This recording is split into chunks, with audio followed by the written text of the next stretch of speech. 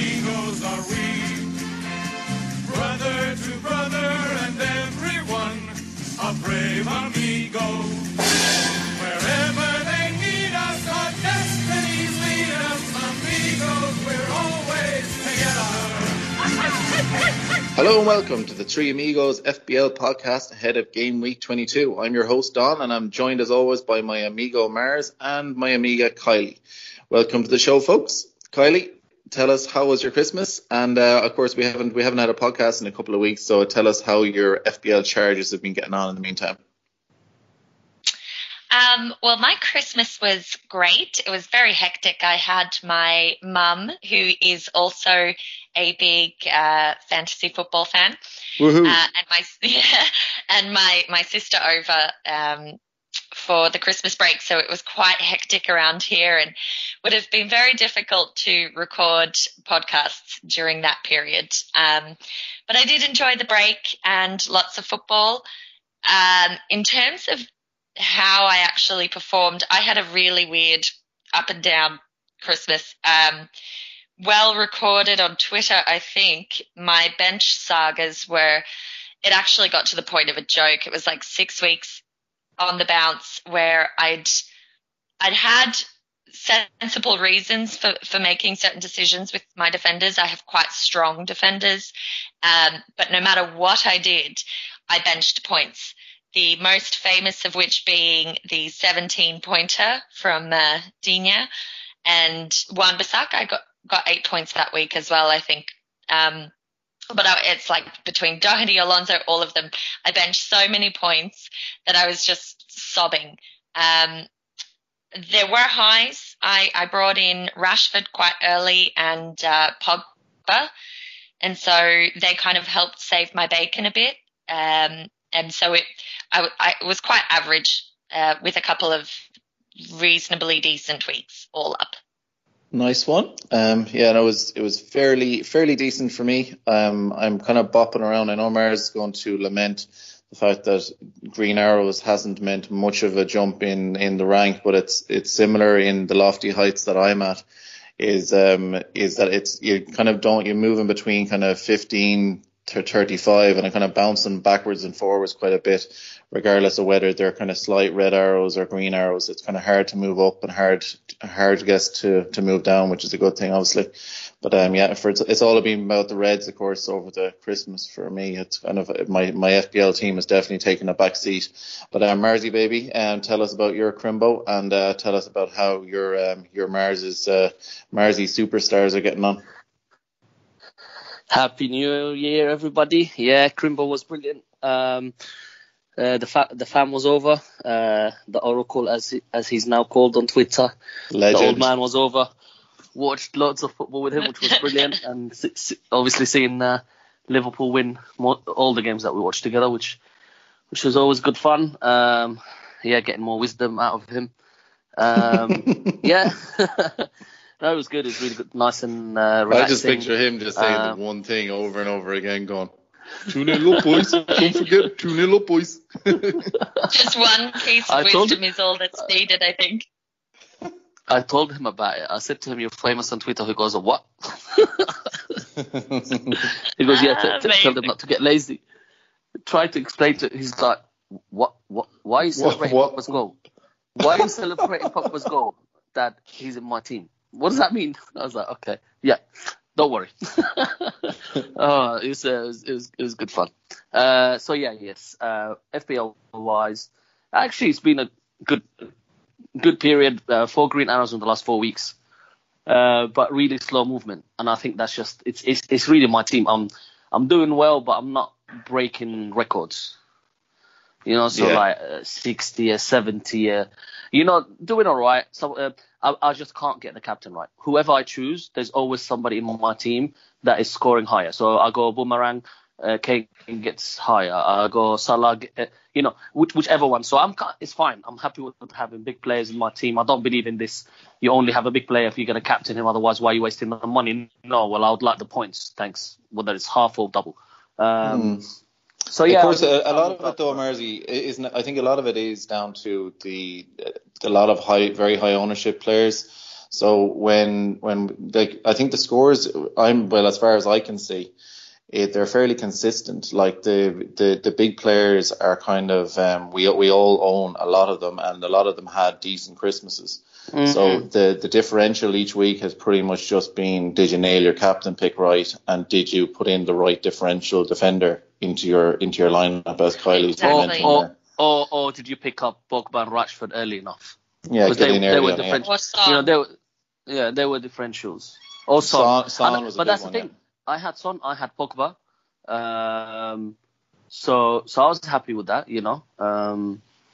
But yeah, I mean, yeah, it's fine. I mean, I'm happy. I'm moving up, so going in the right direction. Just a bit slow, but normally I'll pick up now, and hopefully in January, and maybe just because more people drop off and get bored, and then obviously the double game weeks is where I normally push on. So got a plan, as I always say, and.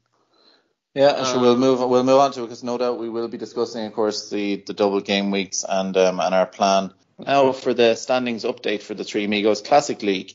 Paul Jones at Sky Player in FPL is still top, currently 677 in the world. So fair play to you, Paul. Following him in second place is Paulus Madius, and that's Paul Gunnar Hangeland. So that sounds like a good Norwegian name. He's in second place with 1,364 points. It's not far behind. And in third place then is Victor Moses Lawn, which one of my favourite team names. Joe Stone's team on 1,349 points. So well done to all of those. We'll must post actually during the week. We'll post our top 10 table on Twitter. So keep an eye out for that at Three Amigos FPL. Listen, special actually mention to the top manager of the month for December. Yingivi Grostad scored an impressive 431 points in December, with Salah, Kane and Hazard bringing in nice totals for him. So all of our amigos in our league, keep those wagons rolling. Next up on our podcast, we of course have our Mars's Rant of the Week. So each pod we hand the mic to Marzi to get rid of any build up of excess fantasy angst. And so Marzi, take it away. And I'm hoping to hear some words of wisdom from the oracle in this one. Yeah, well, I'll tell you what I want. What I really want. I wanna bust the stats. If you want the future, don't forget the past. If you want to pick a player, better make it fast. Now, don't go wasting your precious time. Get your act together, and you could be just fine. If you want to be a good manager, you got to mix stats and eye test together. That's the way it is. If you want to make good OR forever, you have got to give. Taking is too easy, but that's the way it is. Backstreet Boys are just a constant inspiration for Ryan. This is Spice Girls. Spice Girls. That's Spice Girls. Oh my God, Don. Showing your age there. This was my jam when I was like seriously 11 or something. You should be embarrassed. How do you not know your Spice Girls from your Backstreet Boys? Yeah. And you call yourself my friend. I'm mortal. It's so bad. Over the Christmas period, I enjoyed the interaction, and I love the interaction on Twitter. I was in and out, but you know what? I don't mind a good discussion, and people think, or some people think, that I'm a stats hater. I'm not. I love stats when it's used right and in context. Excuse me. Yeah. I'm just interrupting there. Yeah. No, I do. I don't. But you got to mix it with the eye test and everything. What I hate is when people just try and shove stats down your throat, and that's the way. That's the only way, and it's the only thing that you can do, and it's the only way that you can use. No, it's not, and it's been proven. And I had, I just loved it. So somebody was telling me, oh, this coming back from 2-0 is bullshit, and then 2 games in a row it happened, right? And I just loved it. I just loved it. For me, the stats say City are going to keep clean sheets. Now, eight games later, I'm still waiting for that City clean sheet. Here's the thing. Stats can tell you City's going to keep a clean sheet, but me watching City can tell you that they can't defend. So I'm not selling you to not get a City defender. I'm not getting a City defender unless it's Mendy because of his attacking returns. I was on Ederson and I saw them because of what I saw. Now it's up to you. You use your stats, no problem, but don't tell me that I'm wrong, because I was being, not just me, others were told, oh, you're wrong. Oh, if you want to do it the wrong way, that's fine. I'm like, there's no wrong or right. Everybody has their own approach. But it is true. Discussion. I mean, yeah, there people have different stances on what way they like to play the game. But the reality is a balance of both. is going to get you where you need to go. And to be honest, like, the eye test is vital. I love stats, but the eye test is vital. And it's the fun part of it too, watching football. It is, yeah. At the end of the day. It is. But one thing I do as a quick wrap up on it is when I look at, when people are trying to weigh up two players and they maybe look at a stat like chances created and they say for instance Pogba versus I don't know who else, don't know, Son isn't a good example, but say Martial, and Pogba has like more chances created, I believe, or more shots on target than almost any other midfielder in the game this year. Because he's attacking so much and he's shooting so much. But it's like, people basing their transfer only on that chances created thing, as opposed to, well, I watched a good few matches at the weekend, or I watched all the matches of the day, and this player really impressed me, but that chances created thing is really making me sway towards player Y. And it's, it is something to bear in mind, but I would always prefer, if I'm going, I could see Shaqiri was really, really instrumental for Liverpool, despite the fact that his stats weren't doing much for him. And I brought him in and he did very, very well for me for a good number of game weeks. But it's just, the eye test is critical, and that is what. Absolutely. And another thing is sometimes your hunch. For example, as soon as Solskjaer took over and I watched the first game for United, I thought, right, I need to at least get one player. And there was a lot of discussions. And for me, I was right. I'm going Pogba. I just had a feeling that he had a point to prove and he was going to be vital in the team. A lot of people were saying, oh, no, Lingard is more attacking, Martial's more attacking, this, that. I thought, right, no, I'm going Pogba.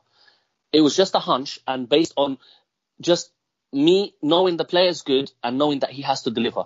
And you know what? It was one of the best decisions that I made. It's similar with Son. People are like, no, Son is going to be rotated, or Son is going to the Asian Cup, or Son is this, Son is that. I just love the way he plays.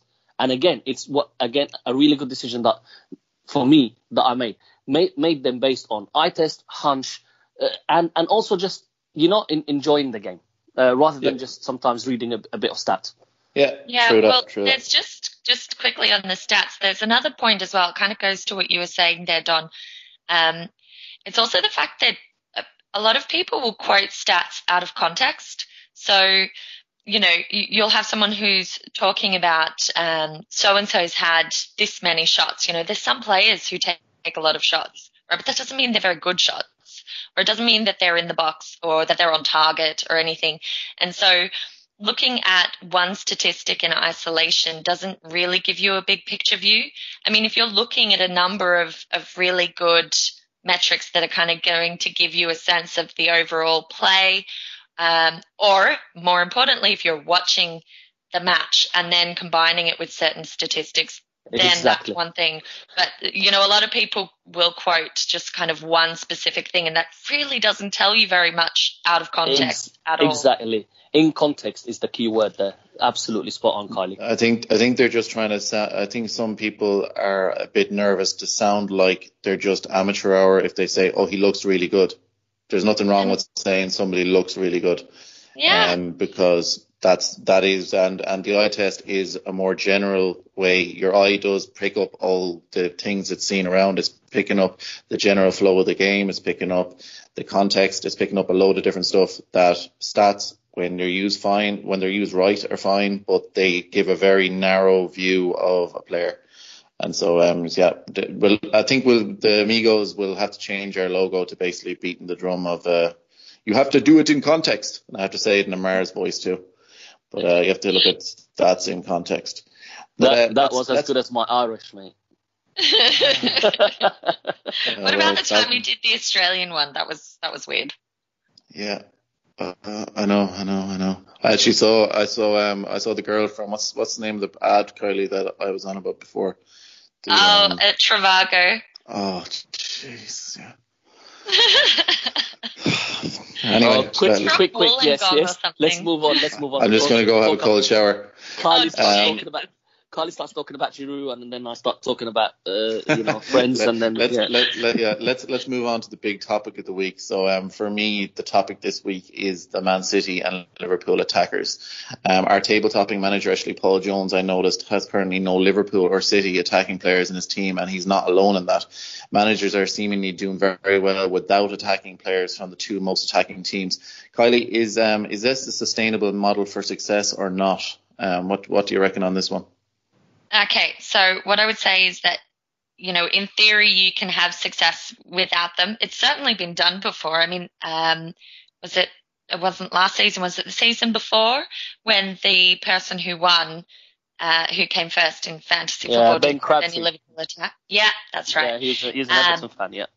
Yeah, so it can be done, and because there are so many different options, and particularly performing options who are outside of those two teams, it is absolutely viable. What I would say is, at the same time, these are the two top teams, and they're both still very much in with a chance of winning. There's 4 points there. Liverpool are going to want to maintain that gap or increase it, and Man City are certainly going to want to close that gap. So I think that there's an inherent risk there in overlooking them overall. A lot of teams, myself included, don't have attack from either of them for certain different reasons. City went through a little bit of a slump. Liverpool have been expensive. Obviously, Firmino is now in some form. Mane has been off the boil, and Salah's really expensive. So, there's various reasons why people haven't had them in their teams. What I would say is, for me, I would be looking to rectify the situation. The issue is, with so many big hitters out there who have been successful, it's really a case of determining who would go. Yeah. I kind of agree, Andy. I think I've looked at the team of our table topper, which is a great OR, by the way, and well done, and keep going. We're backing you. He did have Salah from game week 5 to 15, so he did have Salah for 10 weeks, and then he obviously decided to move him out. It was 15. 20. So 15 game weeks, right? And he also had Sterling from 14 till 21 when he moved him to Pogba. So what I'm trying to say is, I was surprised when I first saw it. So when I saw this question from you, Don, I looked at it, because for me, at the moment, I'm Cityless, and I took Sané out for Son a while back, and every game week I'm absolutely I'm sweating watching City. I'm scared. It's worked for me because people like Snodgrass and Son and Pogba that I brought in have delivered. But I can't, and I never had Sterling, and maybe that's why I'm 400 rather than 40,000, right? So I always had Mendy, I had Aguero, but I never had the Sterling or the Sane. I had Sane at some stage. So I think it's a balance, and I think it's about, the good managers, probably like our table topper here, is they kind of jump on the right players at the right time, and sometimes you get lucky, right? And then you also need to make a big decision. It's about the balance of your team. If you look at their team, they actually have quite really strong defense. So Alonso, Robinson, Van Dijk, and Digne.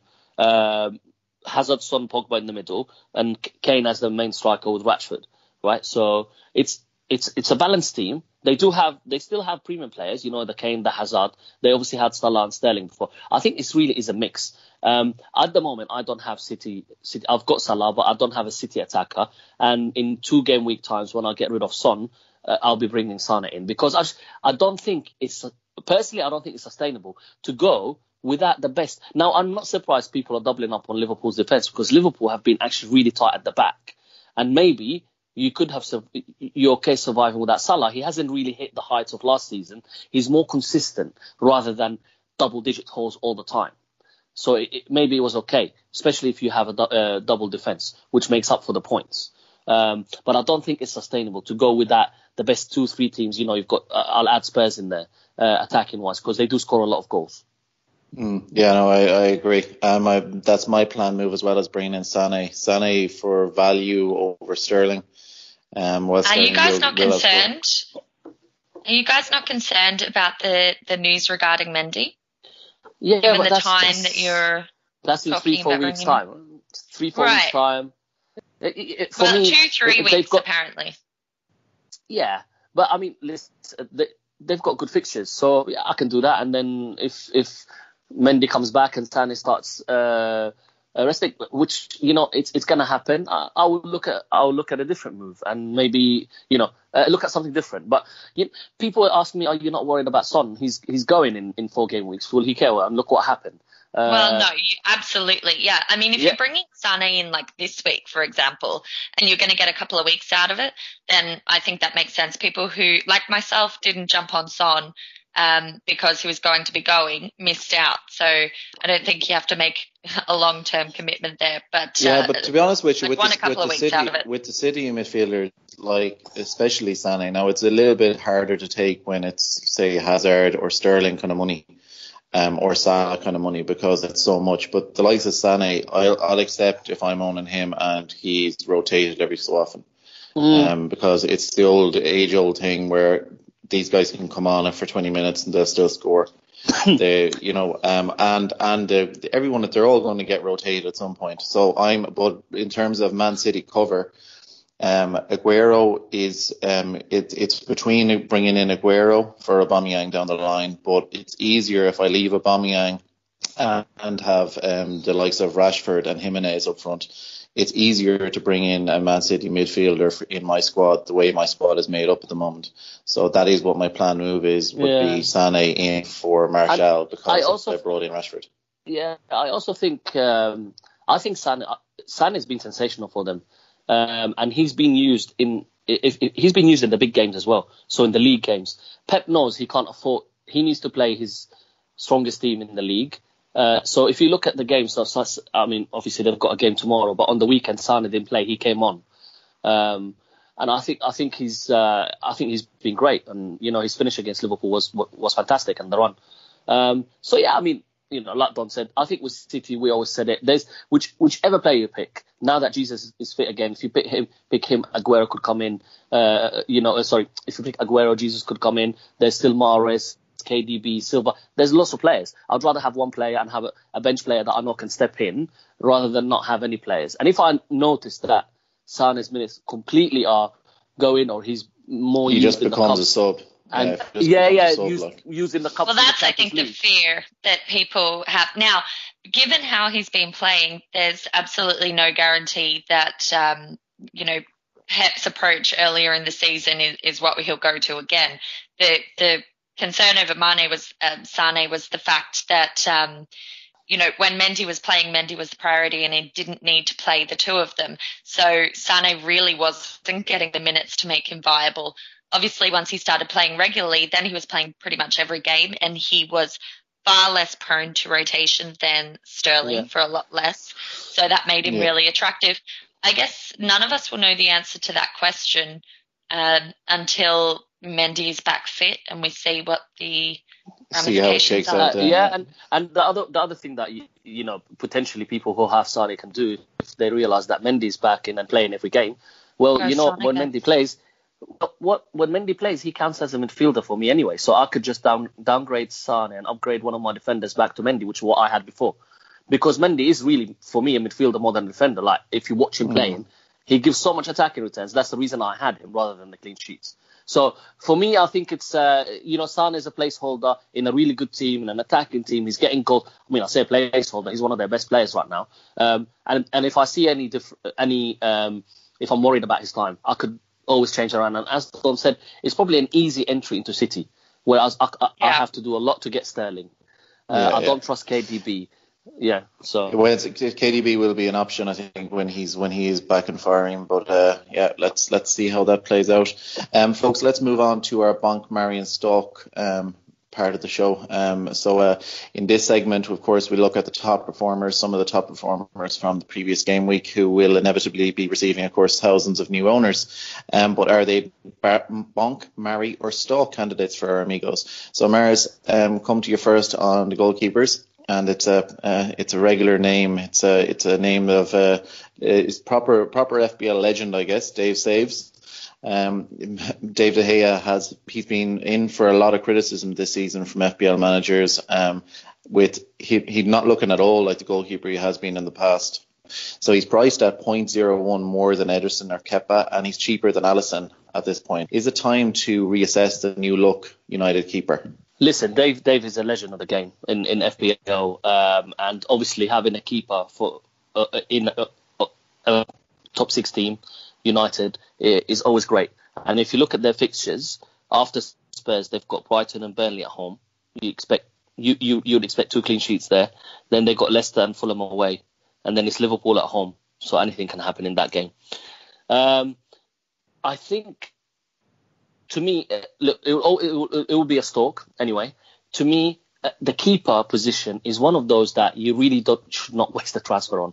I would only change my keeper if I have nothing else to do or if I'm on a wild card. Otherwise, if the keeper is the only problem you have in your team, then you have a bloody good team.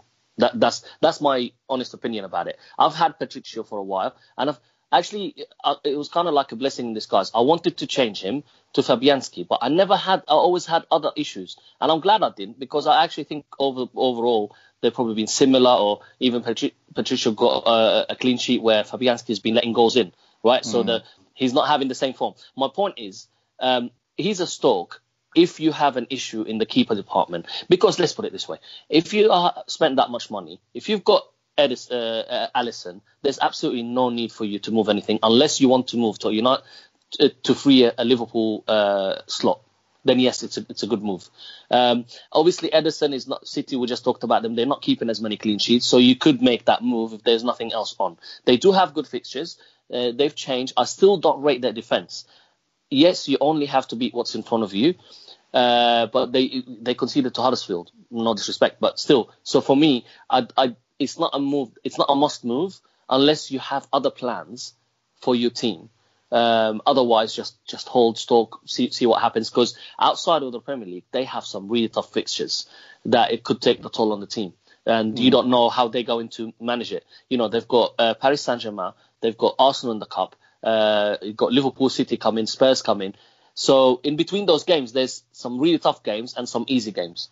Yeah. So it's no, good answer, Mersey, because as much as United might look similar to the old United in terms of attack, they don't look like that in defence yet. So let's wait and see and stalk them for now. Kylie, another big name is Alonso. I wanted to talk about him in terms of the defenders. He didn't provide any attacking returns since game week 11. A lot of managers had moved off him to budget options such as Pereira of Leicester or Doherty from Wolves, or alternatively to Chelsea or Liverpool defenders who are as likely to provide clean sheets points at a lower price tag. Even his owners were likely lining him up as a sell. However, a clean sheet and 2 bonus points in game week 21 had the usual know-it-alls proclaiming as idiots those who had sold the 6th highest point score in the game.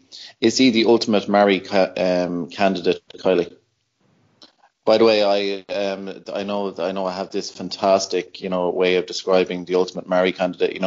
It's basically where you just ride out the bad times when he spends all of his paycheck in the pub, doesn't show up to the kids' school plays, and flirts with your friends. But he's great crack on a night out and looks fantastic in a pair of Speedos. So what do you think on that one, Kylie?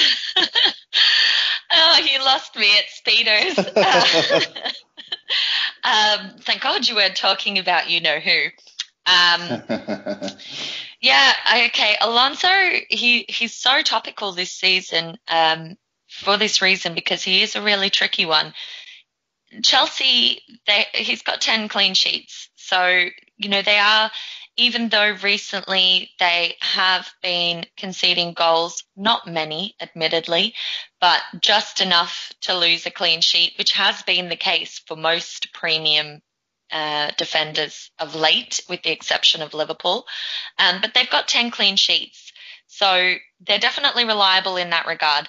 And earlier in the season, certainly he was getting a lot of bonus points when they were keeping clean sheets.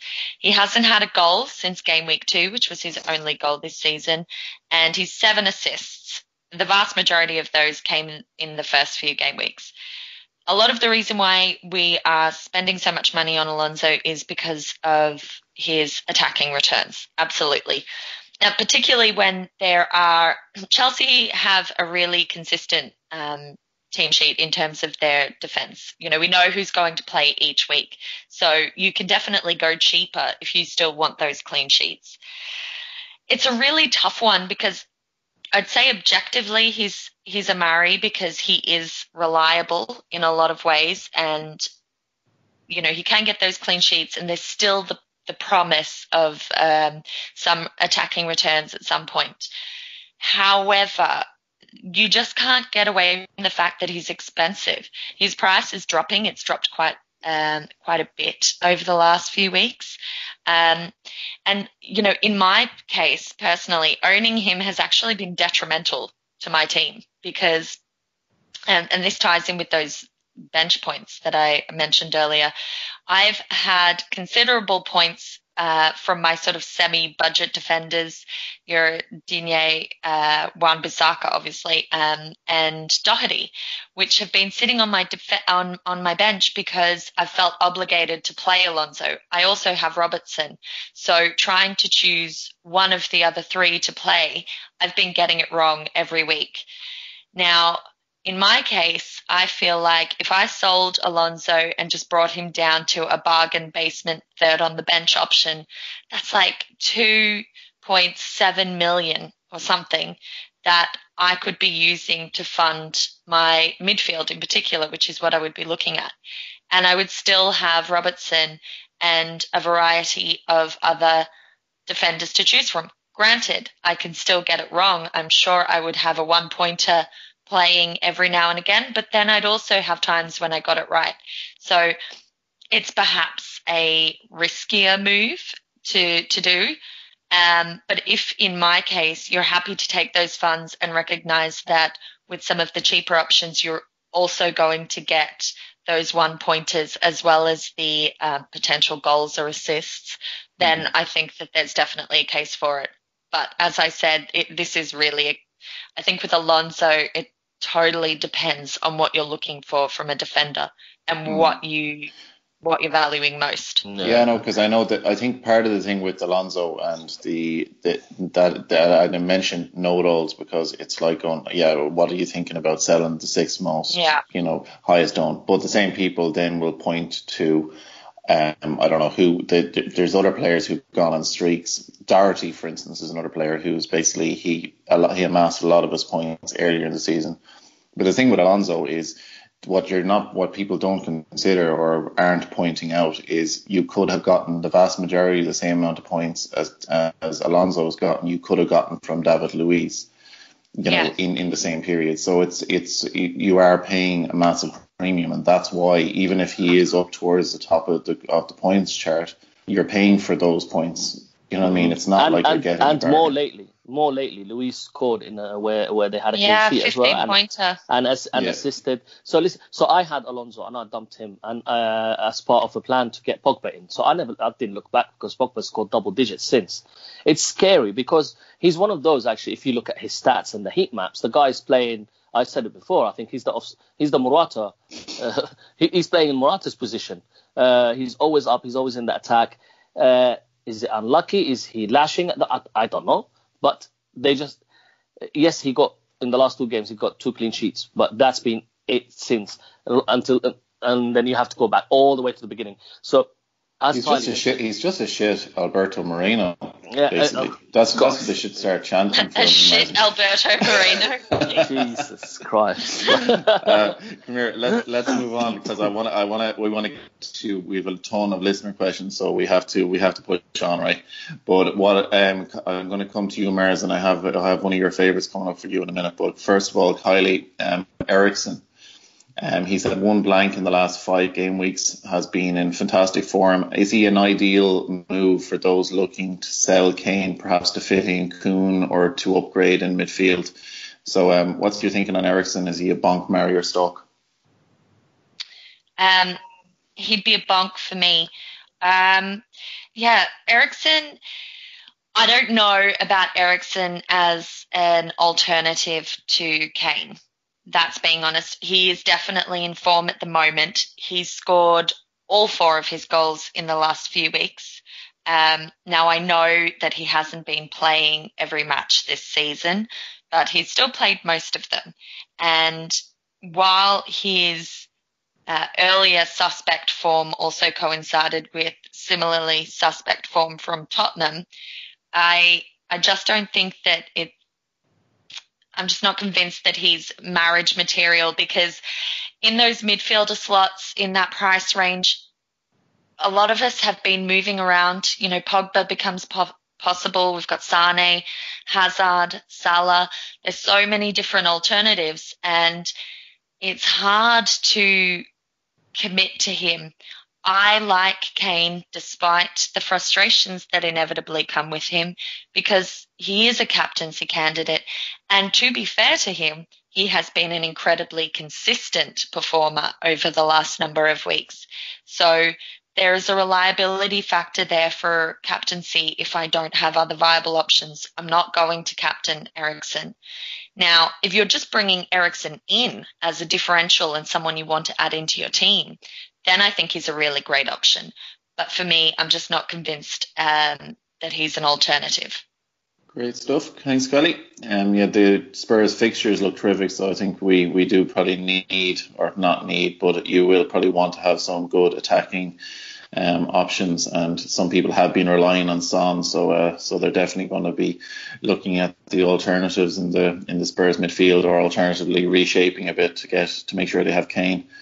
Marzi baby, the top scorer in game week 21 with 15 points and a likely nail starter, and probably, a future Sky Sports pundit because of his popularity among the FPL community. Troy Deeney. Is he a bonk, marry or stalk candidate? Yeah. I mean, honestly, the obvious question is, if you don't have him in your team, what are you doing? You might as well just give up. The guy has scored an absolutely fantastic 5 goals in 21 games. Wait, Let's be fair. He missed a few. He missed 3. I apologize. And 2 assists. Let's not forget those. Look, to be honest, the way Bournemouth play, me and you could score because they just start attacking. No, listen, no disrespect to Deeney. He's never going to make my team. I love how you say no disrespect before you absolutely slam someone. You did it to Huddersfield earlier. Let's be honest. They've got a couple of good fixtures, but then, don't go near him. No. Yeah, I was going to mention it was we've received sad news from in the Premier League this week with the news that Okaka has left us. Yeah, I'm lonely. Okaka transferred. So lonely. Poor Marzi. Yeah, I know. We're going to have to wait for his breakout season to come. Somebody on Twitter broke it to me 2 days ago. I can't remember who. So the shock was kind of like absorbed already. If you say, yeah. I'm glad you're okay anyway. The real talking point, of course, is Rashford. He's been in great form, looked brilliant under Solskjaer. Which the OGS, by the way, not to go off on a tangent, but please people stop calling them OGS. Do we have to do this with every manager with a double barrel name? Ole, call him Ole. Call him Solskjaer. Yeah. OGS, no. What's your thinking on Rashford? Is he a bonk, marry or stalk? Quickly for me, Marzi. He's if you've got him, he's a marry. If you don't, he's a stalk. Listen, I've been banging on about Rashford for a while. If you remember last season, I got him into my wild card, everything. The guy's got skills. On my advice, Marzi. Yeah, right. The guy's got. Listen, I think if he continues to play the way he is with Ole in charge, absolutely, he's a great. He is. Listen, people confuse premium by price. Premium is not about price. Premium is about having the main striker in a top 6 team, a team that scores a lot of goals. Rashford is the cheapest premium striker you can have. 7.2. And absolutely. If Wilson goes to Chelsea, we could have Wilson, absolutely. Rashford, and a big guy. I'm going with 2 up front, and my future plan is to try and bring Rashford in for Wilson. At the moment, Wilson is doing fine. He's doing a great job, so I don't need immediate transfer. But, I mean, congratulations to those who jumped on him early because he's cheap. Me. And yeah, well done. He saved the day. He's been great. Yeah. Kylie, you may as well do a humble brag since Mars has been dropping them in the whole podcast. I totally am. But I wasn't even the earliest, but I have had him a few weeks. And honestly, thank God for that, because he genuinely did save my Christmas. But how refreshing is that? We have so many options. People were worried about a template, and yet you look at teams and you hardly see any teams that are similar because you can't have all the big players. You have to move around. Yeah. You have to move quickly. Sometimes it's on and off. It's brilliant. One thing, the reason that I think some people though aren't moving up so much or down in the rankings, earlier on we were speaking about this, is probably say they've had either Pogba or Rashford, or they've had Martial for his big games. It's kind of there's been 2 or 3 players like Eriksen doing great and Son and Kane doing great in the same game. So no matter which one you're on, you're scoring points. You know what I mean? So it's been a little bit like that, but yeah, 100%. I think we can't have, there's no essentials because there is so many quality players. It's just a matter of picking which ones am I going to go for and which one has the highest likelihood of getting the hauls for me. But folks, let's move on to the listener questions because, as I mentioned earlier on, we have a ton, so we want to get through them as much as we can. I'll start it off with Guy at FPL Planner was, how do you win FPL? So the easy answer to that one is we'll let you know when we find out, Guy. But it's going to be a long process. First up, Marzi, I'll come to you first one on this. And Leon from Fantasy Football Pundits was asking, if you could only own one premium striker for the medium or long term, who would it be and why? Thanks, Bay, and kiss. Oh, darling, done. Stop flirting. For me, it has to be Kane at the moment. The main reason is he's absolutely nailed on. I can't see... he got rested against Leicester once because they had Barcelona, but I see Kane, if fit, playing. He's, the main man. Yes, he's dropping a little bit, but actually he's assisting. I was reading something on Twitter about, Spurs fans, and they're saying, actually, if you watch the way he plays, he starts the attack and then he runs on.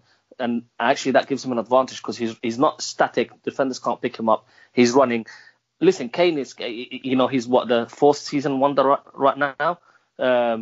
People keep trying to bring him down, but actually he just comes back fighting. The guy has goals.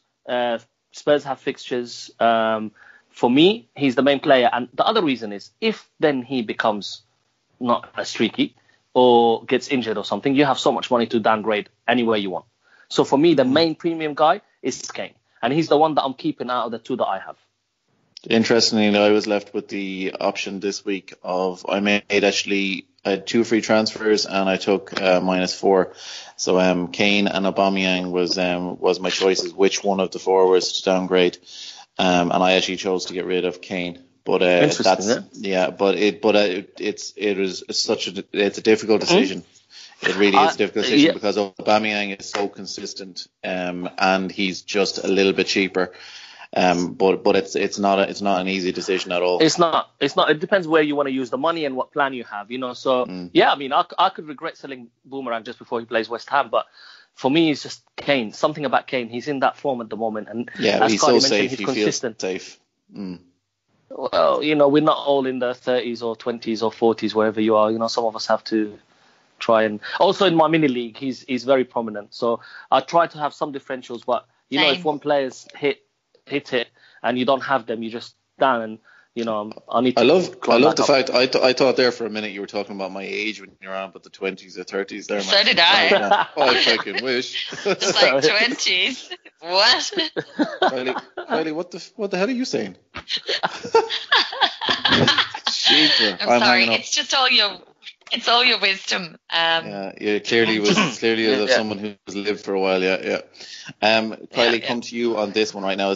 I'm giving you 2 questions in one here because I'm kind of tying them together.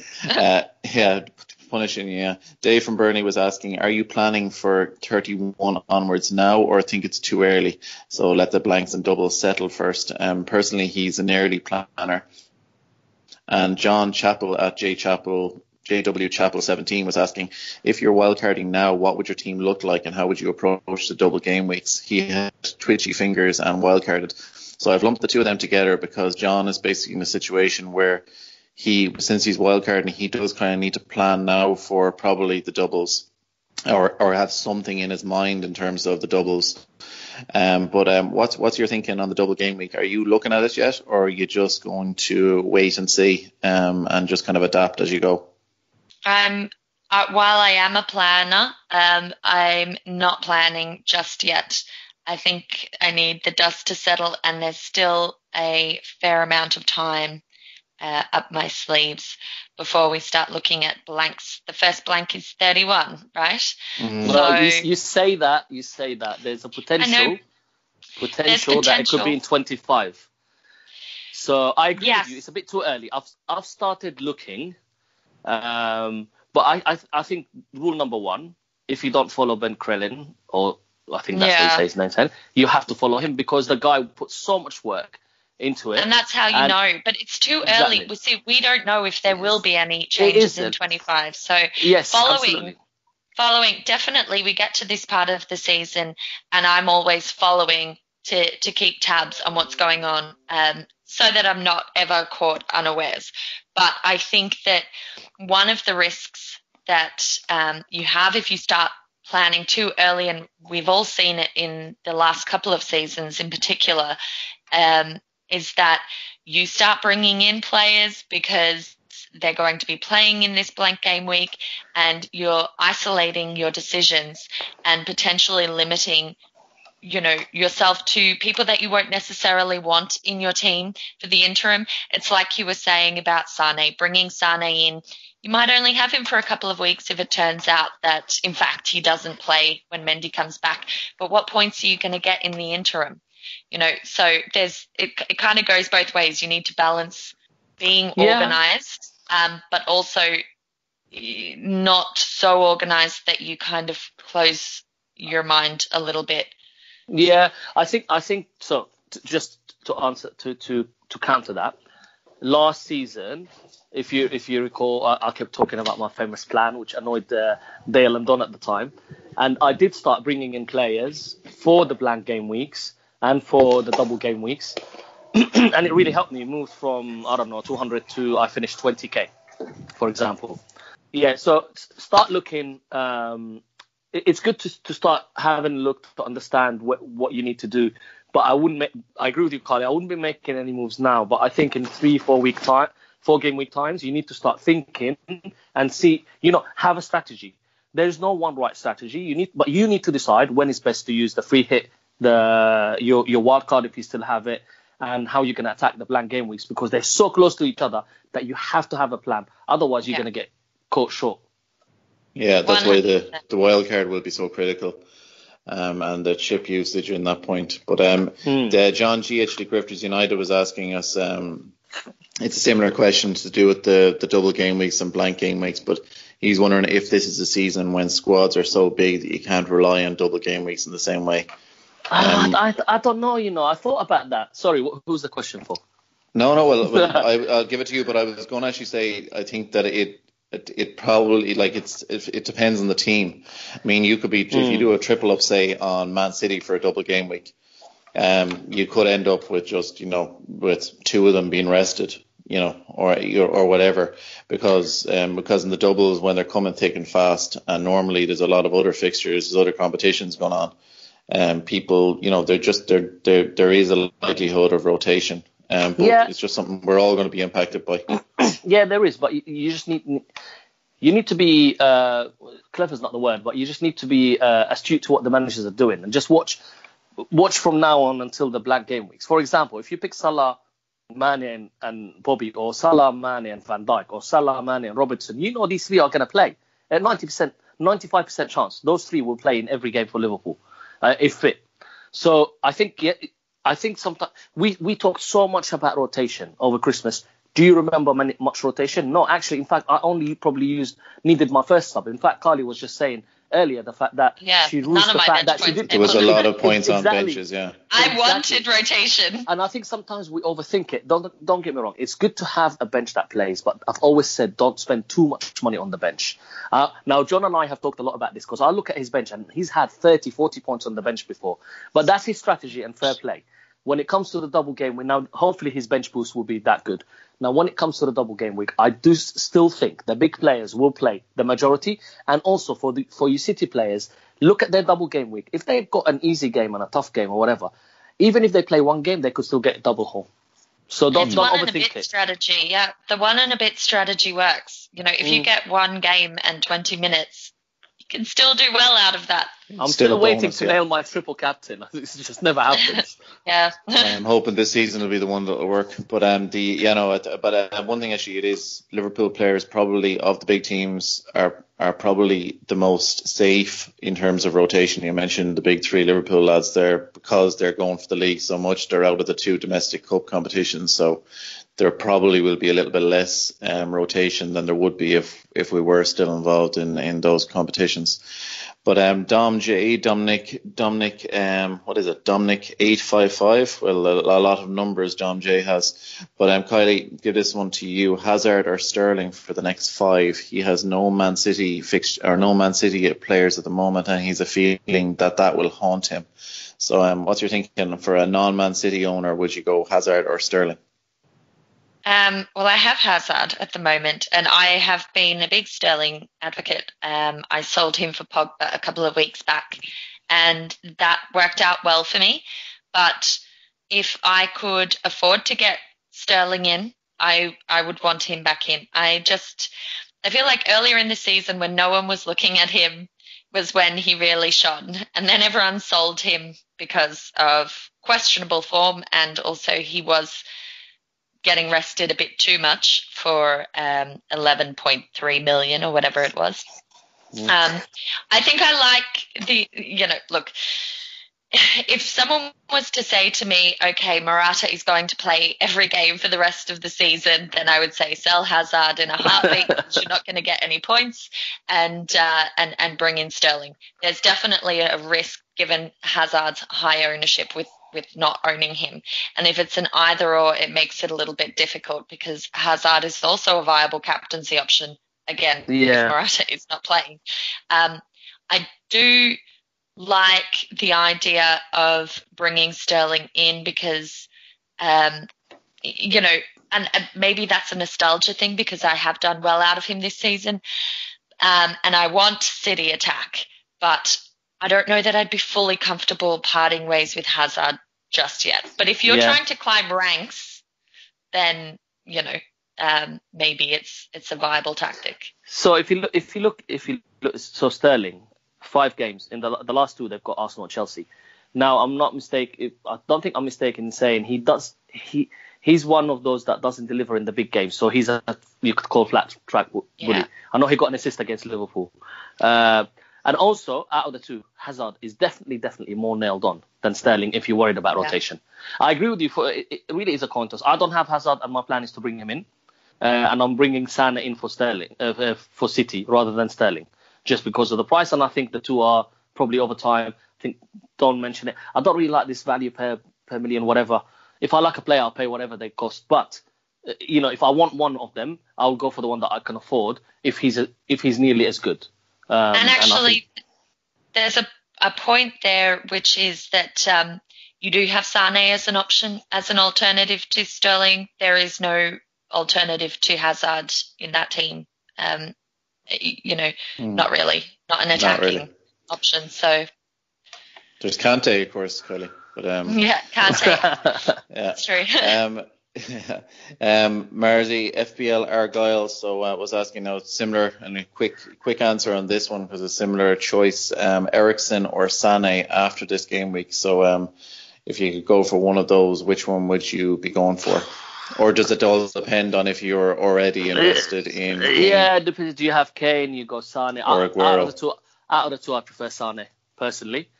But again, it really depends on your team setup, what other players you have from that team. But out of the 2, I definitely prefer Sané, and they've got. If you could afford Sané and Kane versus Eriksen and Aguero, which combo would you go for? Probably Sané. Right now, Sané Kane. Kane. Yeah. But there's some famous people in FPL said Aguero is the best striker in the game, and I don't disagree with that. Well, we can't disagree after the goal he scored against us anyway. Yeah. Perfect Aguero goal. But the FPL Thunder, Kylie, he's mentioning that he or she is mentioning, I currently have a Salah-less team. Who should I sacrifice for Mo? He has Ali, Eriksen, Sterling, Hazard, or Pogba. So that is How do you not know Jeff? How do you not know Jeff? I do know. The- I just don't have the name written down here in this. Okay. No, I 'cause only you have said he or FPL she. Thunder written I down was on my like, script. when you said he or she, I was like, is that not Jeff? I'm confused. Sorry, Jeff. Ignore Sorry, Don. Jeff. Yeah. I don't have I only have the handle written on my fucking thing. God, such a tough crowd tonight. Ali, for me, straight up, no question. I'd be getting rid of Ali. Agree. Yeah, and it'd be interesting to see what other move you have to do to correspond with that one. But yeah, Salah would be nice to have in. All right. Phil Yeager at Philip S. Yeager was saying, Marzi, give this one to you. I own Son at 8.6. He has Hazard, Salah, Pogba, and Fraser. He's on a wild card. Do I move to Richarlison now and save the free transfer for when Son gets back, or make some other move? So what's your thinking? Do you think would you stick if you own Son? You don't own Son. I own Son. You do own Son, sorry. Yeah. So you're going to hold for the Man United match, you reckon? Or I'm holding for the Man United match, and then he's going. Yeah. Yeah. Richarlison, of course, a lot of people are selling, even though the fixtures he's coming up. They are, which is crazy. huge. They play in. Who they playing? I know, if you've held him through this, they've got Bournemouth this week. Oh so. gosh, yeah, we just talked about Bournemouth and their defenders. Yeah. Gee, now I'm scared that I don't have Richarlison. Yeah. I think it's a good move. Listen, I mean, Son will play against United because Spurs would want their best team out, and they want to keep up with City and Liverpool.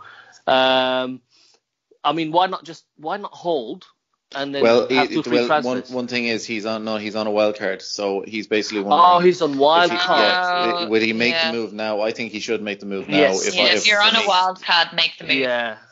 Save having to do it down the line. Yeah. Listen, I think Son and Richarlison this game week will probably, easily Richarlison could outdo Son. Based on the teams they play. If you were betting on it, which one you'd go for Richarlison, probably over Son. Yeah. Based on the fixture. Yeah. Kylie Mahutsu Eno 385 was asking which of Andrade or Felipe would you swap out for one of Eriksen or Ali? So what's your thinking? Who's Andrade? Oh my God. That's exactly what I thought when I saw the I feel like I know this name, but he's obviously not made much of an impression, which means he's probably the answer to the question.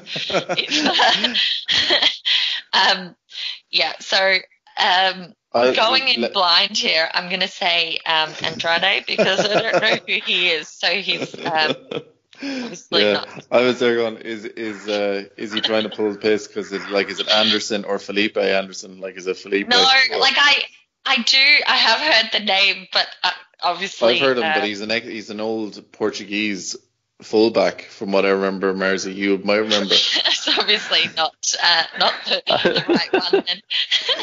Then. Anderson, look, they play West Ham play Arsenal. And Arsenal. Andrade is Richarlison, right? His name is Andrade Richarlison. That's it. Okay, I'll read you the section. No, leave it. I think it's hilarious.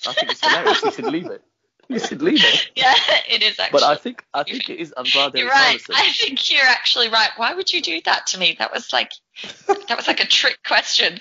I have that same issue. Assuming we're talking about Richarlison, I have both Richarlison and Anderson. And I would be getting rid of Anderson, to be honest. Their fixtures are sort of turning a bit. Arnautovic is back now in that team, and I think he is, when he's not injured, the main man in that team. So we obviously saw Anderson. Anderson's done well throughout the season, but he really, really shone in Arnie's absence. So given the fact that Richarlison statistically has been looking really good, even though he hasn't been setting the world on fire in the last few weeks, but if you've held him through that and then now they have this lovely fixture run, starting with Bournemouth, I would be keeping Richarlison and selling Anderson. Nice one. Thanks, Kylie. You got there eventually. I hope anyway. that is in fact who we're talking about. Yeah. Marzi, Richard Nickfist was he was at Vinyl Richie was asking about the Liverpool defence. He's doubled up on Robbo and TAA, and he sees a lot of people interested in that strategy. Could the injuries though diminish the appeal and chances of clean sheets? So Liverpool, of course, are having a bit of a defensive injury crisis. But I'm getting my boots ready. I think doubling up on Liverpool defence is a good strategy. I think they'll continue to stay tight, hopefully, anyway. So I think I would stick, definitely. Cool. Thanks, Emil. And the Kylie, the FBL King at Fantasy King 2 said, he was asking, should we have faith in the Wolves' assets going into game week 22 as they can do the biz against quality teams we've seen previously? So what's your thinking on Wolves' defensive assets in particular, and of course Jimenez up front, who I have on my own team, and I know a lot of people have been very impressed and very happy with him of late. But what's your thinking on the Wolves players? Yeah, they're interesting because they do tend to lift their game when they're playing top six sides. We've seen that. They've obviously beat Tottenham, and they drew with City earlier in the season. And they still managed to sneak goals. So I don't think that there's any reason why you can't play them. Obviously, it's tricky if your other players in your team have really strong fixtures. It can be difficult to make a case to play Doherty over someone who has a really nice fixture. So I do get that. But I don't think that there's any reason otherwise to be benching them, because I think it could end up being a relatively tight game. They'll be feeling a lot of confidence after beating Liverpool. So Jimenez is well capable. Look, Tottenham is still conceding goals as well. They're well capable of conceding goals. So he could sneak in with one. I'd be focusing on the fixtures, and if there's room in there, given that, then sure, why not? Doherty might get a goal. Look, if it's Bennett, I would not play him. I'll say that. But if it's Doherty or Jimenez, then I'd be open to a gamble there. Excellent, thanks, Kylie. Last or second to last actually question we have time for tonight, right, comes in from Samant H. Nakhtar. So Marzi, he doesn't want to disrupt his team by bringing in Salah, so as he would have to transfer out Robertson and Snodgrass plus a 4-point hit. Instead, he's thinking of getting either Mane in for Hazard. What do you think? Can Mane cover Hazard or cover Salah? Especially with that, of course, the discount in price that you do get there. I like Mane. He can cover. It did for quite a while to me. As long as Kylie stays away from him, Samantha. Basically. I was waiting for that one to come in. But I would not be getting rid of Hazard personally. So. For Mane. Yeah, no, I know. It's, being brutally honest, I wouldn't. I don't think that he's going to cover either Hazard or Salah on current form. Yep, good stuff. Thanks a million. Sorry, Mane. We're going to try to squeeze in a couple more questions here. FBL Banker was asking any advice you would give a beginner in FBL. So it's basically advice to take on board for the rest of the season to have a much better season next year. So Marzi, come to you quickly. What's your quick bit of advice that you'd give the banker? Enjoy the game. Follow your gut. Also, the simple decision is probably the best sometimes. The best players, they call it boring, but sometimes having the main players is the right way forward. Don't go too differential. That's my advice. Don't try to be too clever, and also be patient as hell with FBL, because rushing around the place, you'll end up missing more. Yeah, going on to what Mars said there, don't overthink. So sometimes the first decision you make it for a reason, and it seems right for a reason. So also just be careful of following what everyone else says. Sometimes it can be a little bit greedy. On decision. Yeah, absolutely. Play your way, and if it ain't broken, don't fix it. Yeah. And listen to the Three Amigos pod. Marzi, actually, quick one is because this one's relevant to you. The Tom from Who Got the Assist was asking about when the legend, the Oracle, is going to be coming on the show. And Kylie, when is your mum coming on the show? Right, put this date in the diary. The Marzi is going to Palestine in Easter, and I will make it my mission to get my dad to record with me. Oh, brilliant! When I'm there, all right. God, And that podcast will record. That'll be about a 3-hour record. We can get my mum on at the end of the season because she will be back in Ireland then. Yeah, And she has said she will come on. Yes, she did promise me. Don, do not reminisce too much with my dad about the 60s because we do need to record quickly. Yeah. Of course, I should really bring on my family members, like my sons, who are better fantasy managers than Mars is. But yeah, definitely bring them on. Anyway, this segue is brought to you by Mark Downey as the last of our listener questions. He was basically asking about Captain Aubameyang, Kane, or Hazard. So let's find out your answers in that one, Mark, in our game week plans and Barlow and captain picks section of the show. So come to you first, Kylie. What's your plans, transfers, maybe your dilemmas that you're facing coming into game week 22, and give me your Baldwin and your Barlow captain picks as well. Well, I have to be somewhat cagey because I happen to know my main rival in my mini league listens to this, the sneaky so-and-so. But without giving too much detail away, I have big plans to I'm planning to get rid of one of my midfielders and upgrade there. My main challenge is I now have a lot of money, which is nice, but I also have to be careful how I spend it. So I don't have City, I don't have Liverpool, and how I prioritize this is a bit of a challenge. I have 2 free transfers though, so I'm planning to shake things up a bit.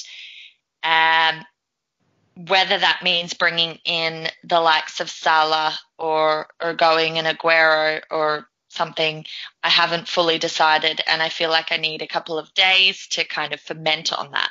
So that could have an impact on my captaincy, but on the basis of my team as it stands, for my safe, boring Barlow pick, it would be Hazard, I think. And this is on the basis that Mr. Offside, Morata, appears to have a niggle, and Giroud was on the team sheet today. Lovely Giroud. Happy to see him there for reasons other than the obvious, because I think Hazard becomes an attractive captaincy option if there is no Morata anywhere near him to fluff all of the chances. He did score against Newcastle earlier in the season. It was just the one, but even still, so I don't think that, he's setting the world alight as a captaincy option, but I think he's relatively safe with the primary alternative for me being Kane there. I think Aubameyang's the better shout, but he's not in my team.